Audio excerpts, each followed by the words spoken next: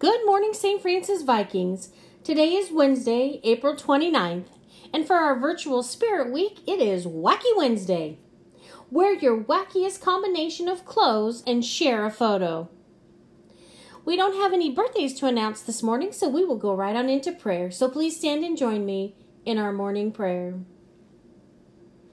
In the name of the Father, and of the Son, and of the Holy Spirit, amen.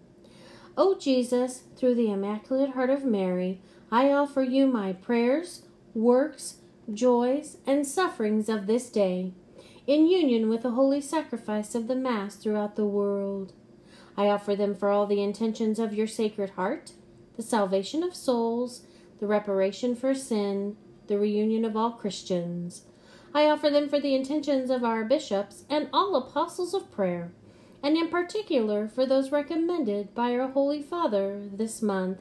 Amen. St. Francis of Assisi, pray for us. In the name of the Father, and of the Son, and of the Holy Spirit. Amen. Please join us for the Pledge of Allegiance.